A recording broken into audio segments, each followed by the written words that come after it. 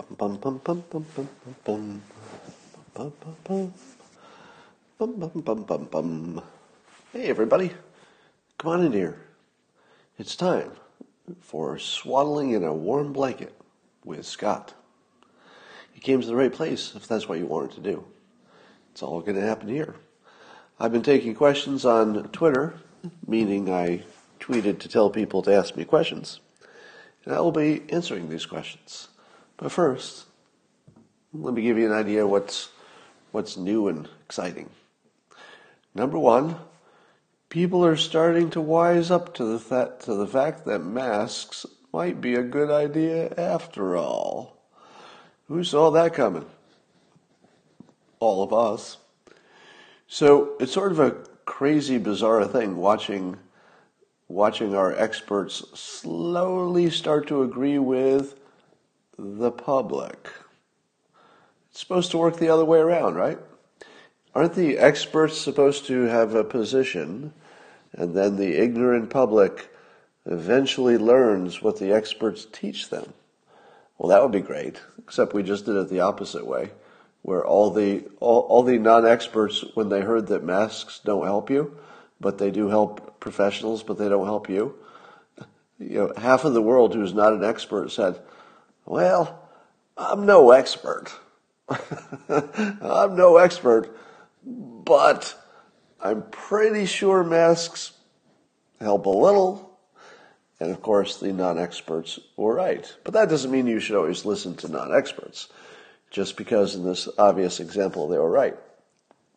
For example, one of the most promising treatments apparently is this hydroxychloroquine.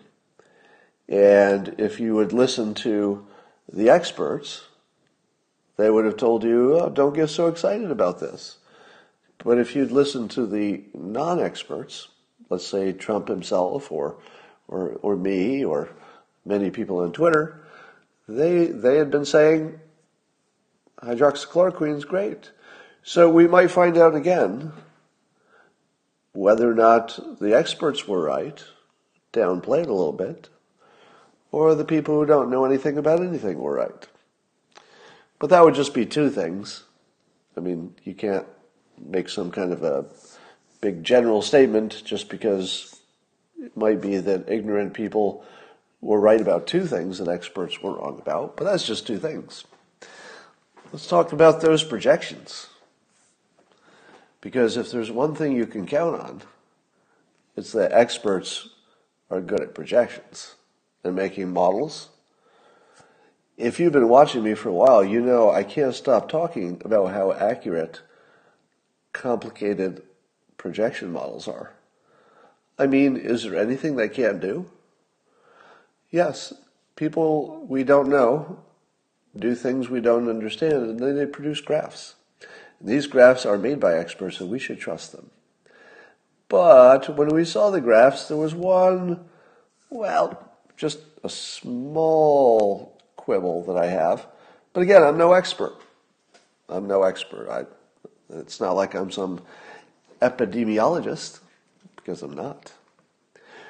But when I listen to the experts talk about their own graphs, one of the little tidbits that Dr. Birx threw in there was that when they were calculating what the curve could be without any abatement, the steep one where 2 million people might die, and then they compare it to the lower curve, where if you do everything right, you really work hard and do everything right, you might be able to get it down to 100, 200,000 people dead.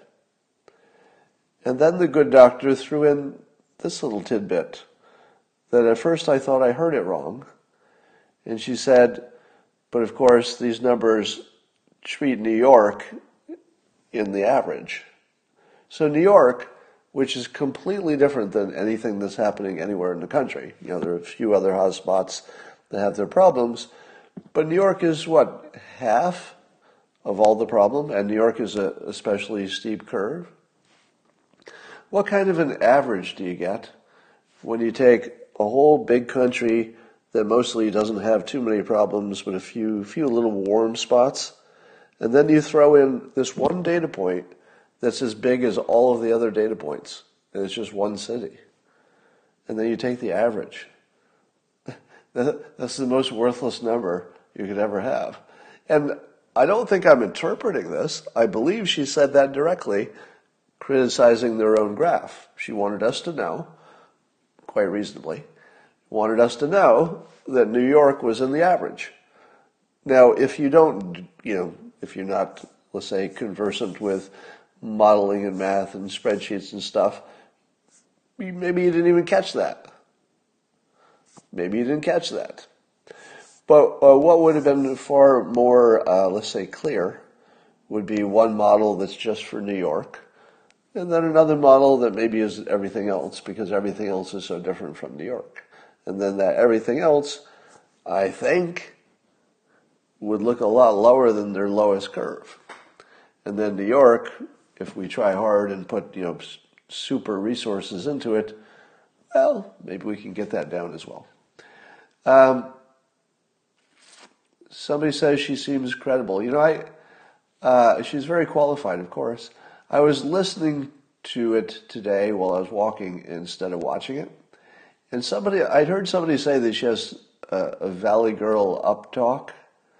And I'd never noticed it before. And I think that when you watch her live, you don't hear it the same way. But if you just listen to her, she has a voice that does not suggest scientific excellence. and somebody's going to say, "Oh, I'm being sexist," but it has nothing to do with that. You could put a man into the same situation; it'd be exactly the same comment. It's just there's a certain style of talking that sounds authoritative, male or female. It has nothing to do with gender, and she has the other kind. But I'm sure she's very, very capable. Everybody says good things about her. So, but her voice maybe could be a little bit more professional sounding. Very small quibble. But anyway, that was to whoever said she sounds credible. Yes, she does she sounds credible in terms of expertise, of course. So here's the thing. I'm still going to bet that the number of deaths are lower than their lowest estimate, and that if you net out the people who didn't die because we shut everything down, which is going to be in the tens of thousands, probably tens of thousands of people won't die in car accidents, won't drown in pools. Well, I don't know about pools, but a whole range of things they won't be getting killed at. So I'm still going to say 5,000 net. Gross deaths might exceed that, but net, I'll say 5,000. Now, you should not take my estimate to be likely, because what do I know? I'm just the guy who's been right about, everything so far, but that doesn't mean it's going to continue. All right, so is it my imagination, or are people definitely being nicer? President Trump seems to be modeling a little bit of nicer behavior. He did an extended interactions with Jim Acosta, which was not ideal, but you could easily imagine it would have been worse. So just watching the president calling Jim Acosta Jim, he just used his first name a few times, and he did allow him to ask his questions, and he pushed back, but it was all way more polite than you're used to. Likewise, when we found out that, unfortunately, Chris Cuomo tested positive for the virus, I didn't see anybody acting political or like a jerk. I'm sure there were some, because it's the internet, but mostly people were just saying, get well soon, and that's exactly what I want to say. No time for partisanship. All right. Somebody says, only 5,000. We're already at 4,000. No. Listen to me carefully, because when you come back and tell me I'm wrong, this is the key point. We're not at 4,000 net. Net, we're actually negative. So at this moment, of course this will change, but at this moment, more people have been saved than have died, meaning that people would have died in car accidents if we'd been driving to work, etc. So we're actually ahead in lives. I'm not saying that will last, but that's where we are. We're actually in negative deaths net. 60 hours ago you said 4,000. God, I knew this was going to happen. Everybody's going to misremember what I said and then come back to tell me I'm wrong. Isn't it bad enough that I'm probably going to be wrong by 100,000, according to the experts? Can't you live with that? That in theory I should be wrong by like 100,000 at least. If you're coming back, this doesn't bother the heck out of me. If somebody comes back and said, "You said," and it wasn't what I said, I know that's going to happen. Why am I cranky? I just took a nap. I just woke up from a nap. All right, I got some questions here, which I will answer. Jen Texer says, do you think Trump now needs a behavioral psychologist on his panel to get us through the anxiety and stress? Well, that's my job. That's what I'm here for. I'm to get you through your stress. Is it working? I have to admit I'm losing a little bit of confidence in the experts, but I think we're in the right path, actually. Erica says, I just need calm. I cannot take the press and the hatred and snark anymore. Will it ever stop? Well, honestly, it looks like there's less than ever compared to our normal. I mean, normally they're trying to impeach the president.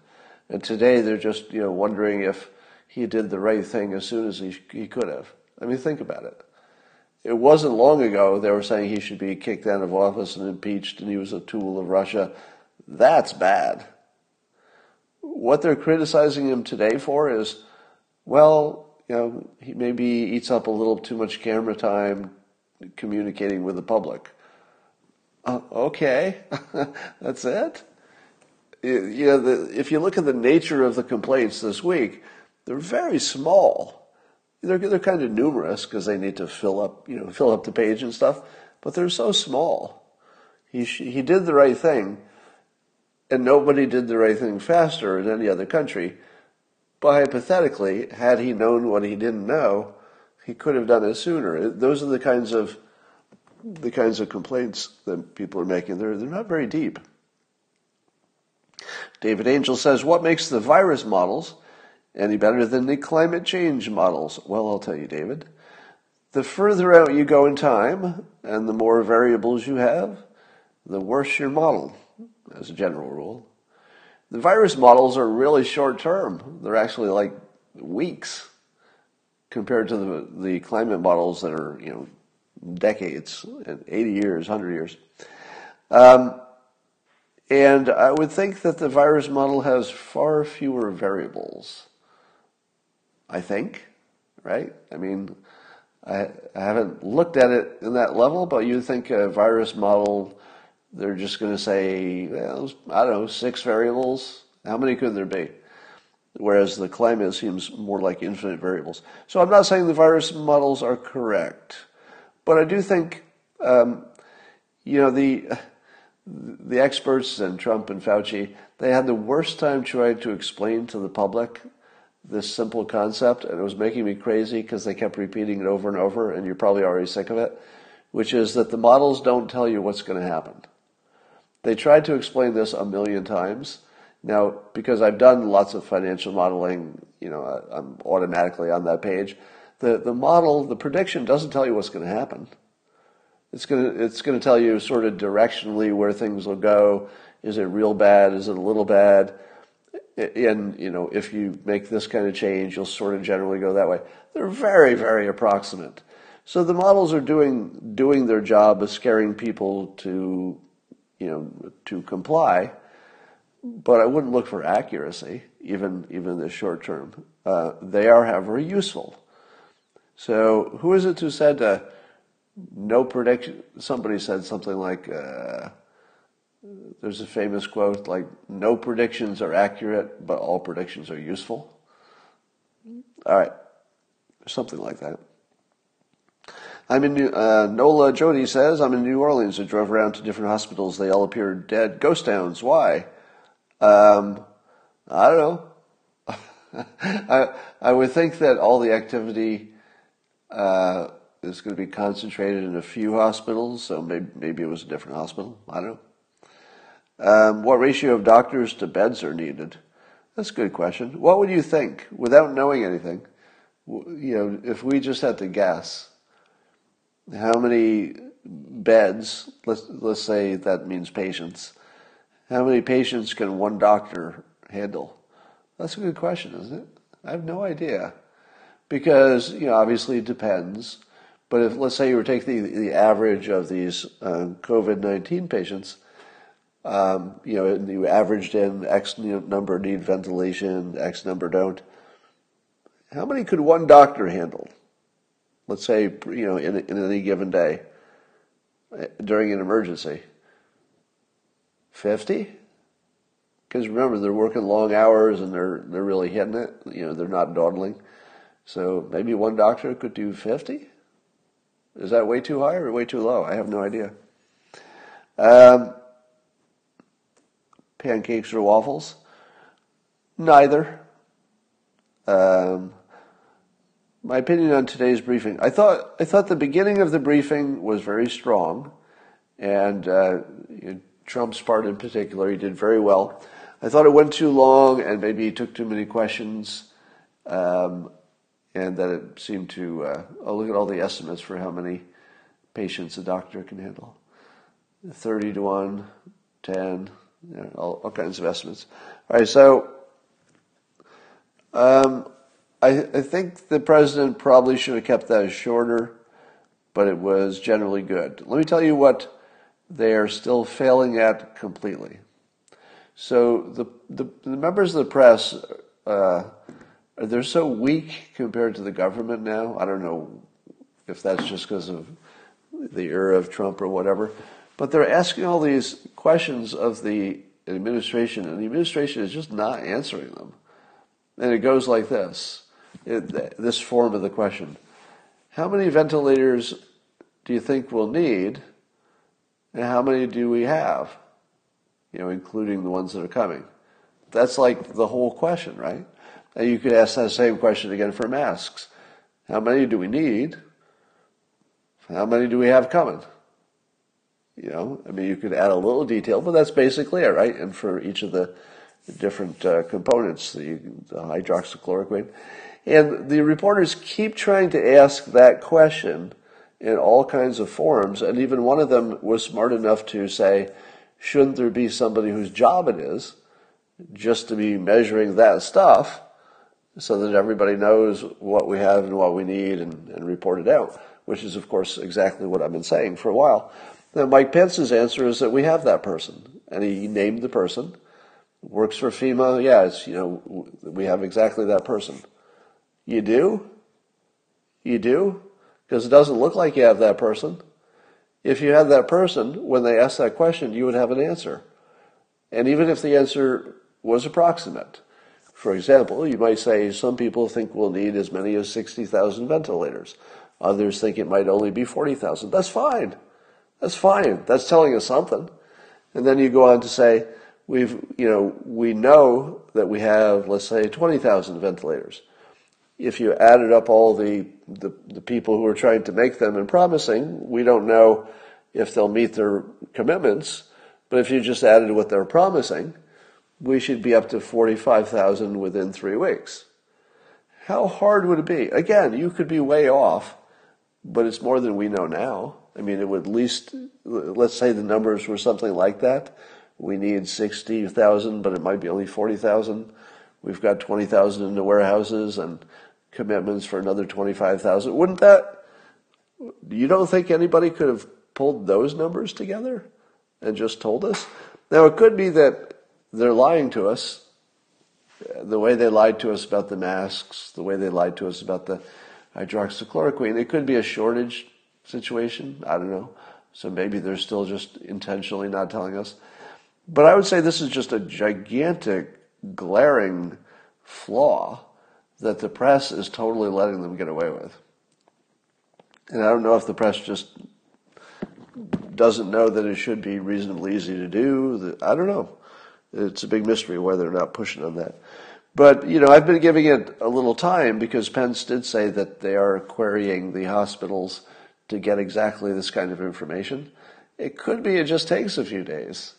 If it's like everything else in the world, you can't do it overnight. But it's been a few days.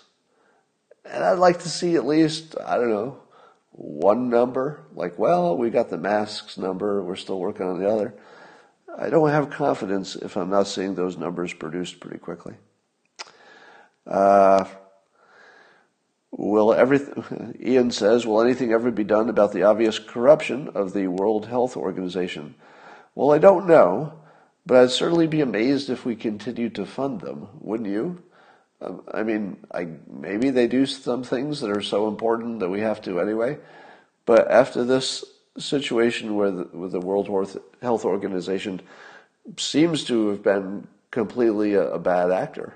They weren't even just worthless, they were actually a bad actor and may have caused a lot of deaths. So I don't know how we would continue to fund them, but we'll see. What percent are you, so this is what percent uncertainty, I guess, Masked Fox Hunter asks, that we'll see some sort of attack by a foreign country while we deal with the COVID-19 here at home? I would say none.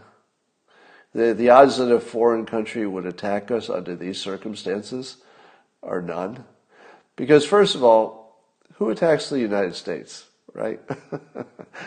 Who would intentionally ever attack the United States? Nobody. When was the last time somebody who had a standing army, let's say, not terrorists, but somebody you could find, like with a real government, attack the United States? Really, when was the last time? So no, that's not going to happen. Best investments for a 1 to 3 period. Well, I don't give investment advice, but I will tell you this generic thing, which is diversification is good. And I personally have my money in, the bulk of it in Fortune 500 fund, just an unmanaged fund of American companies. So that way I don't have to pick winners and losers. I'm basically betting on America. And I would think that in our current situation, as whatever you think will happen to America, we're probably going to get through this better than anybody else, I think. So if you had to put your money in a country, it's still kind of America. It's still America, even as big as the budget deficit is and everything else. It's still better than the alternatives. What the hell is up with the CDC? Good question. Jenny Smith says, will you comply, as Bill Gates suggests, with an electronic certificate identifying antibodies in order to travel? I would. Yeah, I would. There are lots of things that I would do in an emergency situation that I wouldn't do in an ordinary situation. But yeah, if I had to basically be tagged as somebody who had recovered so I could travel, yeah, why not? It would just be for my own benefit that I would have this extra power that I could travel. Dave says, tell us about the pranks you alluded to in your book. Can't tell you. I'll tell you one prank, though. It's not one of the ones I alluded to. But in my first long-term relationship many years ago, I was living with a woman, and every night she would, I think she used them to, take off makeup or something, these little cotton balls. So she'd have a bag that she would buy with a big old bunch of cotton balls. Now, the thing about cotton balls is that when you take one out of the bag, it still looks like the bag is full. You could actually take quite a few cotton balls out before you could convince yourself that any have even left the bag. I don't know, they're expanding or whatever it is. So one day, Pam was her name, she mentioned, geez, it seems like, it's like an infinite bag of cotton balls. Every time I take one out, it seems like you can't even tell the difference. And from that day on, I went to the store and I bought my own bag of cotton balls. And every day, I was very dedicated. Every day I would walk in and I would take, I think she would use 2 a day or something. And I would take 2 cotton balls out of my bag and I would put it in her bag. So for months and months and months, she's taken 2 cotton balls out of her bag and it never goes down. And I think I ran this prank for like a year. like a full year. And she never knew that her cotton balls were always replenished. Anyway, I'm very dedicated to my pranks. How to fight through frustration when learning new stuff. I've been stuck in the same project for 2 days. Well, I don't know. Maybe not the best one to ask because I very much dislike that period where you're confused and you can't figure out how to do something. I'll tell you the tricks I use. I mean, one trick is to make sure you get a lot of sleep. There are simply things you can solve after you have a good night's sleep that you just can't when you're tired. So that's one thing. Another thing is ask some other people what they do, check the YouTube videos, and then just keep chipping away at it. There are a lot of things that it seems like it's impossible to learn until you do. So just keep chipping away. Film Lad says, if you were governor of New York, I'm not going to read the rest of this.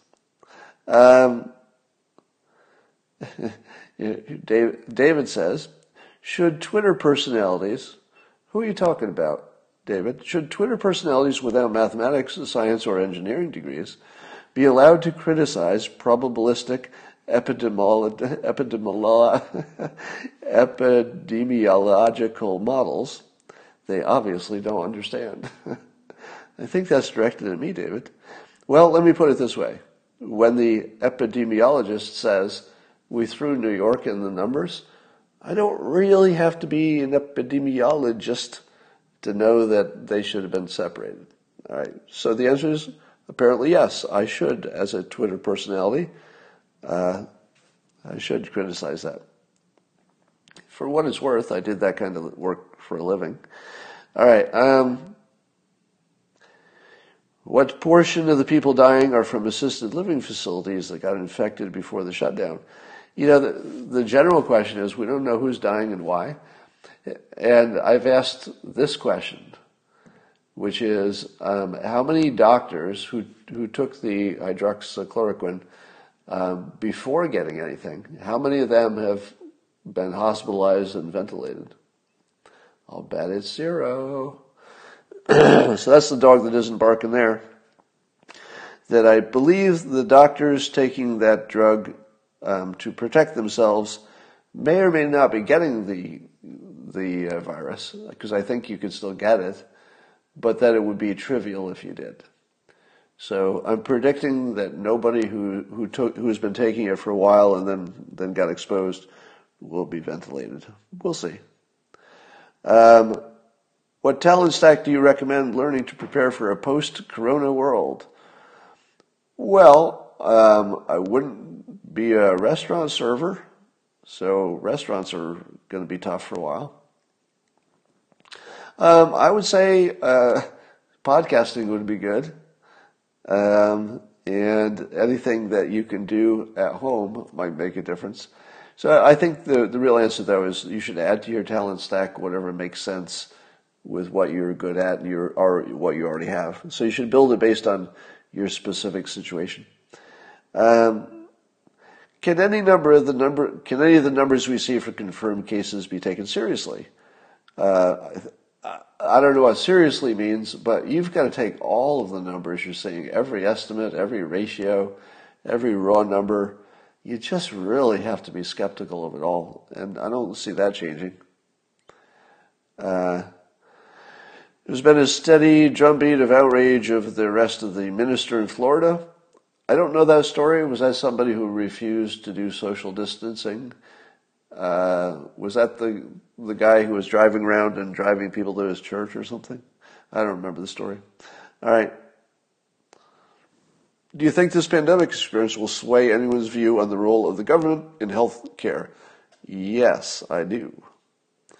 I do. I think that the odds of some kind of major healthcare restructuring that somehow is informed by this or influenced by it is pretty high, because this is such a big healthcare event that it should start, influencing all of the ways we think about healthcare in general. Now, predicting exactly how that comes out would be the hard part, but would it influence it? Probably yes. Not guaranteed, but probably yes. Does the COVID virus attack testicles, as Alex Jones suggests? Well, when it comes to testicle-related science, I do go to Alex Jones for my testicle news. And I believe that in this case, Alex Jones is compatible with the science. Now, again, everything you read about anything in this situation is suspect. But I can tell you I did read an article that looked credible that said some number of people had testicle damage from it. And apparently it hits men harder than women in general. And that it could affect your testosterone production, which does make you think that it would be like the perfect weapon. Imagine a virus that just made the other side not as aggressive. What about that? That'd be quite a weapon. Do you think Trump was pacing the American public at the outset of the pandemic? It looked to me like he knew a lot of people would reject the ideas. In other words, the idea of closing everything down, I think, and socially isolating.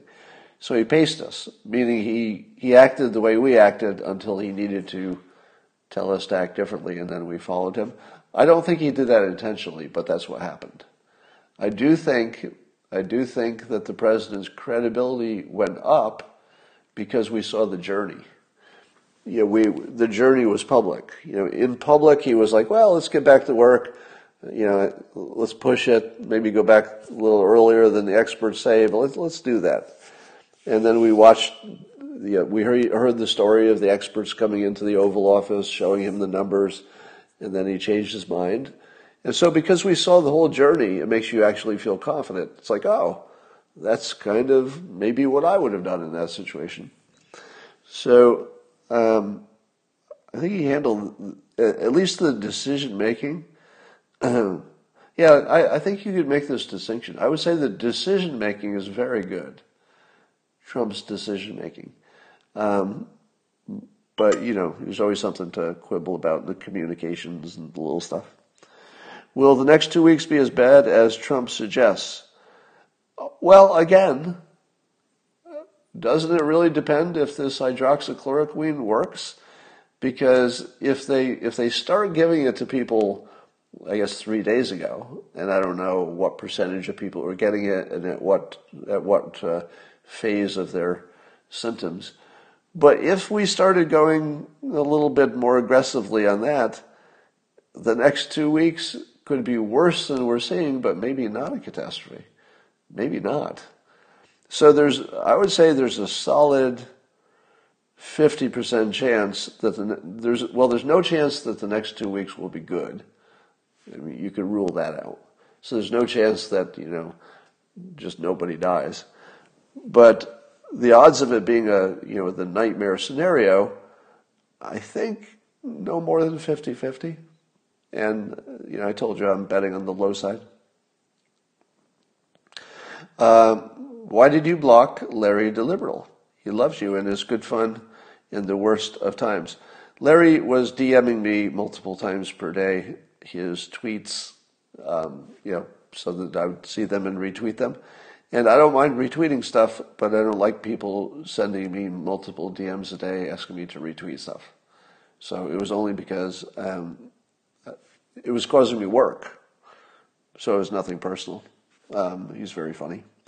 All right. Do you see home values falling due to job loss? Yes, of course. Yeah, home values will fall. There's no doubt about that. How should have virus prediction modeling been presented? Well, I think I talked about that. Should we send billions to Israel every year when we have thousands of homeless here? The whole Israel question, it's not a fair question. The money you spend on one thing isn't the money that you would have spent on another thing. It just sort of doesn't work that way. So the first part is the question is not fair. You should say, should we spend any money on Israel, yes or no, just by itself. You don't say, and we could have used that money to keep somebody alive. It doesn't work that way, because you could have borrowed money to keep that other person alive if that was a priority. But to answer your question, my understanding is we give them foreign aid, which we force them to use to buy our military stuff.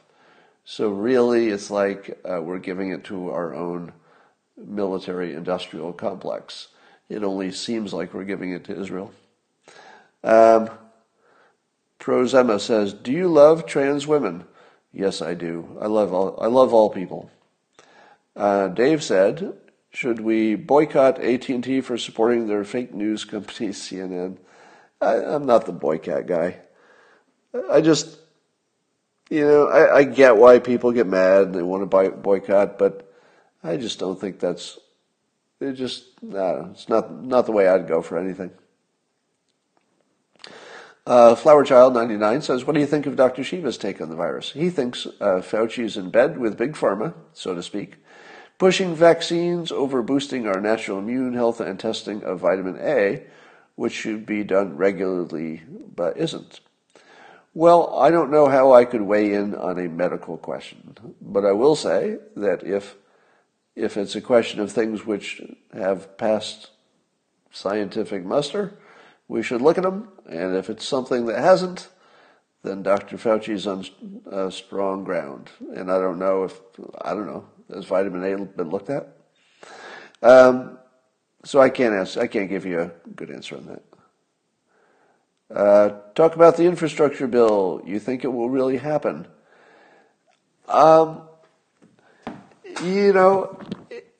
If we were a rational species in a rational time, it would happen. Because I don't think there's anybody on the left or the right who doesn't recognize it's just sort of a good idea. If ever you were going to do an infrastructure bill, do it now. Couldn't be a better time because of the economic stimulus and the fact that we need it and the fact that at the moment people are willing to work together. Basically, every single condition you would want, we have. So if you can't get it done now, when can you get it done? So, but I am skeptical that, we could create a lot of jobs that way, but it might make people feel like things are going in the right direction. Yeah, that whole shovel-ready thing, that never seems real to me. Simulation question, do other people exist in your simulation, or are they just a simulated person to entertain you? Well, of course, there's no way to know the answer, but let me speculate. If we are a simulation, we either just live independently as, you're a simulation and I'm a software simulation too. But we could also be avatars that some other creatures are using to experience our game-like world. Now, if it's that one, where there are avatars who are inhabiting us, could be that some of us have an avatar or some of us have a creature inhabiting us and some of us don't. So that's one possibility. The other possibility is that only one of us is real, even in the simulation. There's only one sort of main character, and then everything else is scenery. So that's possible. Or that some of us are real, and others are backgrounds and NPCs, as they say. So I think any of those are possible. At least you can't prove they're not true. Mike says, can you give us an update on Interface by OneHub? Well, here's the thing. It's sort of a perfect tool to be using in this situation. My startup has an app called Interface where any expert can sign up to take a phone call and charge for it or not charge for it. So it's the not charge for it if you want to part that's important here. So it's a video call with somebody that you can easily find through the app. who has expertise and is available for a certain thing. Now, it's exactly what you need for telehealth experts of all kinds in this situation. But I've just not felt commercial these last several weeks. The thought of selling something, even if it's something that people want, I don't know. I don't have the fire for anything that's just commercial at the moment. My focus is more on the emergency. But that said, it is also a perfect tool. So if there are any individual doctors, they could just sign up and just, they could tweet it out and say, I'm on this app, and they could charge $0 if they want, or if they're already socially isolating and maybe they tested positive themselves, they could just keep being a doctor from home, and you wouldn't need any approvals or anything. Just sign up for the app. It's called Interface by WinHub. All right. Why haven't you talked about career millionaire politicians who have sold us out to China? I guess the implication being that they're on the payroll or something. I don't know too much about that situation, except that it's obvious that China is buying influence everywhere. So I don't know what you do about that, because whoever has the most money is going to be buying influence. And don't you think the United States buys a lot of influence? Maybe not as aggressively as China. Let's see. Beer Hay says, I bought a special blanket for swaddle time, but wife is making me repaint the whole house, and I'm dead tired at 8 p.m. Eastern time already. Question, should I listen to my body, my wife, or you? Well, you should listen to me. Tell your wife, Beer Hayes, Mrs. Beer Hayes, this is a message for you. You should let your husband swaddle in his newly purchased swaddle blanket, because this is important. That house will still need painting later. All right.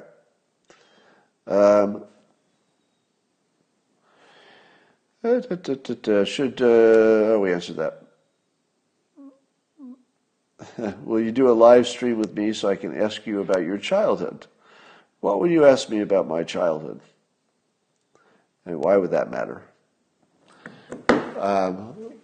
Happy to answer those questions, but I don't know why you'd care. Where is Hunter? There's a good question. Where's Joe Biden? Where is Joe Biden? Oh, calming lessons. Would you like some lessons on relaxing? Well, I've told you how to relax, and I took my long walk today, and I'm feeling good. Do you predict a spike in divorces? Well, it's going to work both ways, because some number of people probably were going to get divorced, and this changed their mind, and some will think, well, it's the last straw. It's probably a little both. Could net out to nothing. Cannot find interface by it's WhenHub, WhenHub. So it's Interface by WhenHub. It's in all the app stores. What do you think of the Canadian diagnosis kits? I don't know that story. What will happen in the travel industry? It will be dead for a while, but I think that people like to travel. I don't think that's going to change. As soon as they get money again, I think it'll come back. It's going to be a while. Will the NFL play? I'll bet not. If I had to predict, I'd say no NFL season. That's my guess. What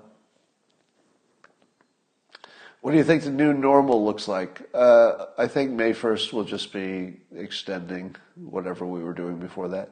I don't think May 1st will be a real change your life day.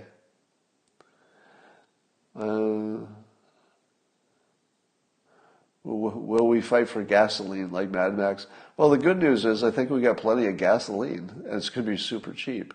The bad news is that the oil industry might be going out of business. Is simulation theory useful to self-hypnotize via narrative fallacy? I don't really know what that means. When is the John McAfee interview? You know, I was going to interview John McAfee, and he agreed, which would be an amazing interview, but he needs to use secure communications. So he can't just call in here, and he can't call in on FaceTime. He's got to use Skype, and I didn't know how to do a split screen with Skype, and so I just couldn't get the technology to work. What podcast do you follow? You know, I don't listen to a lot of podcasts. I end up listening to whatever people recommend. People send me podcasts all the time and say, "Oh, you got to listen to this one." So sometimes I do. Why aren't we hearing of Trump Properties going to possible bankruptcy? It's a good question. It's a private company, and who knows what they are doing or need to do. Now, a lot of their business is licensing.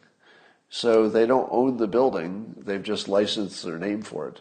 So there's still a problem, which is they won't get paid for the licenses if the company that licensed it goes out of business. But it's not like they have a loan. So in those cases, it's just a stream of income that stops versus having something they owe a lot of money on. So, but they have some of those too, I'm sure. Do I like Victor Davis Hanson? Yeah, he's always a good interview and a great writer. Do I play chess? I played chess with Christina before any of this business started.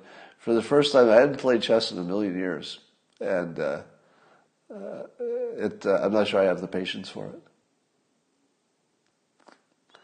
it. Get Gordon Chang. Yeah, I should. What is the secret to the universe? Well, what if the secret to the universe is that you can program it? And that if you learn that, then you get everything you want. Because sometimes it feels like that some people have learned how to program the simulation. And there are people I know, I won't name any examples, but there are people I know who can so consistently make things happen that you don't think they should be able to do, that you just wonder about the nature of reality. Let me tell you a story about the first time I realized how influential I was, or persuasive. So this is a real story. So back in college, there was an organization in college called the Coffee House. And the Coffee House was a group that was run by students. So it was students volunteered to run it. And it was a bar on campus. So we would have live music and serve, I think, only beer at the time and some snacks. And I volunteered to work there to get some experience managing a thing. And I was the Minister of Finance. So I was an economic major. So I redid the accounting system and became one of the several managers working in this bar environment. And it was the coolest job because it was a bar, and you're 18, and in those days you could drink it at 18 in New York. So here's the situation. We would hire bartenders, and then we as a group, the so-called managers, would have to fire them if they didn't perform. And one of the people that we hired was a close friend of mine. So I had talked the managers into hiring a friend, and he was the worst employee. He would show up an hour late. He'd be stoned. He'd do things wrong. Just the worst employee. So the other managers put up with him for several weeks, and they decided that they were going to have a meeting and we're going to fire him.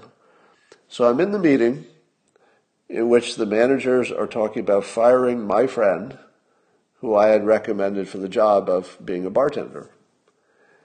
I decided that I was going to see if I could get them to, wait for it, instead of firing him, that they would agree to make him their boss, to make him actually the head of the managers. I forget what the title was, but that was open. And I didn't want to be the head. I wanted to be the one who sort of controlled the head, so to speak. I didn't want that name, the title, but I wanted to have the influence. And so I actually said, what you're saying about him being fired, it's all true. He really was late, and he's really not much of a bartender at all, and I don't think he has any of the natural talents that would make a good bartender. But you know what he does have? And I argued with him that he had a unique talent stack. I didn't use those terms back then, but he had a unique set of skills that would make him the perfect head of the organization that was talking about firing him right then. So we were literally talking about firing him as a bartender, and within 45 minutes, I had convinced everybody in the room that we should not fire him and instead promote him to be our own boss. And they said, well, you're still going to have to, I don't know, go through a vote or something. And I sort of argued my case, and the next thing you know, he was fired as a bartender and promoted to all of our bosses. And that actually happened. And I tell that story, and I think, has anybody ever been almost fired but instead got promoted to be the boss of the person who was almost going to fire him? I don't think that's ever happened in the history of business. So, you should not be surprised that when I later studied hypnosis and the tools of persuasion, that I had a reason to think maybe I had some natural talent in that area. So it's just getting better. Was he any good at the new job? Yeah, actually, I guess that's the punchline. The punchline, he was actually pretty good as a chairman. I think it was a chairman was the title. He was actually pretty good. With my help, we completely turned the place around and lost money. The business had lost money every year. Every year it had been on campus for decades, and I turned it all around and changed the pricing and fired some vendors, and basically it was just a turnaround, and it was making money for the first time. So that happened. Anyway, here's another true story, also from college. The same friend that I was telling this story about and another one, the three of us, we would sit in our dorm room and enjoy the things that college students enjoy when they're sitting in dorm rooms, if you know what I mean. And we would have wild ideas and plans for the future. And I came up with this plan. I said, why don't the three of us be in charge of the whole dormitory? Yes, bongs were involved. That is true. And I said, we should be in charge of the dormitory instead of having these professional managers. So there was like a professional adult who lived there who was sort of in charge. And there were these resident assistants, students who were sort of like his little army of things. And I said, we should just take over. We should be in charge of the dorm, the three of us. And we hatched this scheme to try to sell to the administration a plan where they would fire the adult and they would pay us, actually give us money, the three of us, to be in charge of the dormitory instead. Now, how high do you have to be to come up with that idea? Well, a year later, as I was in my private room, which was available only to student managers, the name of the title which we gave it, and then we took it and we sold it to the administration and sold it to the students who were coming into the dormitory the next year, and we completely redid the form of management in the dormitory. And I swear to God, I got a private room, and I got paid. And I also, we had the students doing the jobs of security and cleaning the laundry room and other stuff. And I took some of those jobs too, because anybody could volunteer for them. So there were days when I would be working security at night, letting people in and out of the building, getting paid for that. I'd be doing my homework in between. And then when there was nobody there and I was tired of homework, I'd walk across the hall and clean the laundry room, which I also got paid for. So I got paid to be a student manager, paid to work security, and paid to clean the laundry room, and I did them all at the same time. So I was working 3 jobs and doing my homework while I was just sort of staying up late. So the three of us, we took over. Years later, that dormitory still had that that same structure. I think they ended up losing it. But I was kind of persuasive back in college. and those are just the stories I can tell you. It was pretty fun times. All right, so that's enough of my college stories. The only person who had a better scam in college was one of the other students who worked security for the whole campus. So he was a student who had a part-time job working security. And mostly that meant he had a big walkie-talkie, and he would just go around and let people in if it was after the curfew, the time that the buildings were locked. So he would get a call, you're going to go to a dormitory and let somebody in, and he'd walk over and do it. But he didn't like doing that, so instead he would come to our dormitory and just party. So instead of working and letting people in, he would just put his walkie-talkie down and get really high and have a good time with us. And then a call would come in. It's like, we got somebody who needs to be let in at the XY dormitory. And he'd be like, okay, I'm on my way. And then he'd just keep partying. And then he'd get another call. It's like, oh, they're still waiting. Are you on your way? He's like, oh yeah, I'm almost there. I'm on my way. And then he'd just put it down and he'd keep partying. And then he'd get a third call. It's like, cancel that. Somebody was leaving the building and let him in. He's like, oh, I was almost there. He puts it down. And he would just stay there partying with us. And everybody who was trying to get in a building, if they waited long enough, somebody was leaving. And they would just go in when somebody left. So he would just get paid for lying to his walkie-talkie. It was pretty funny at the time, I have to admit. All right. With that in mind, did I beat Christina in chess? I did. I believe I did, yes. And I will talk to you in the morning.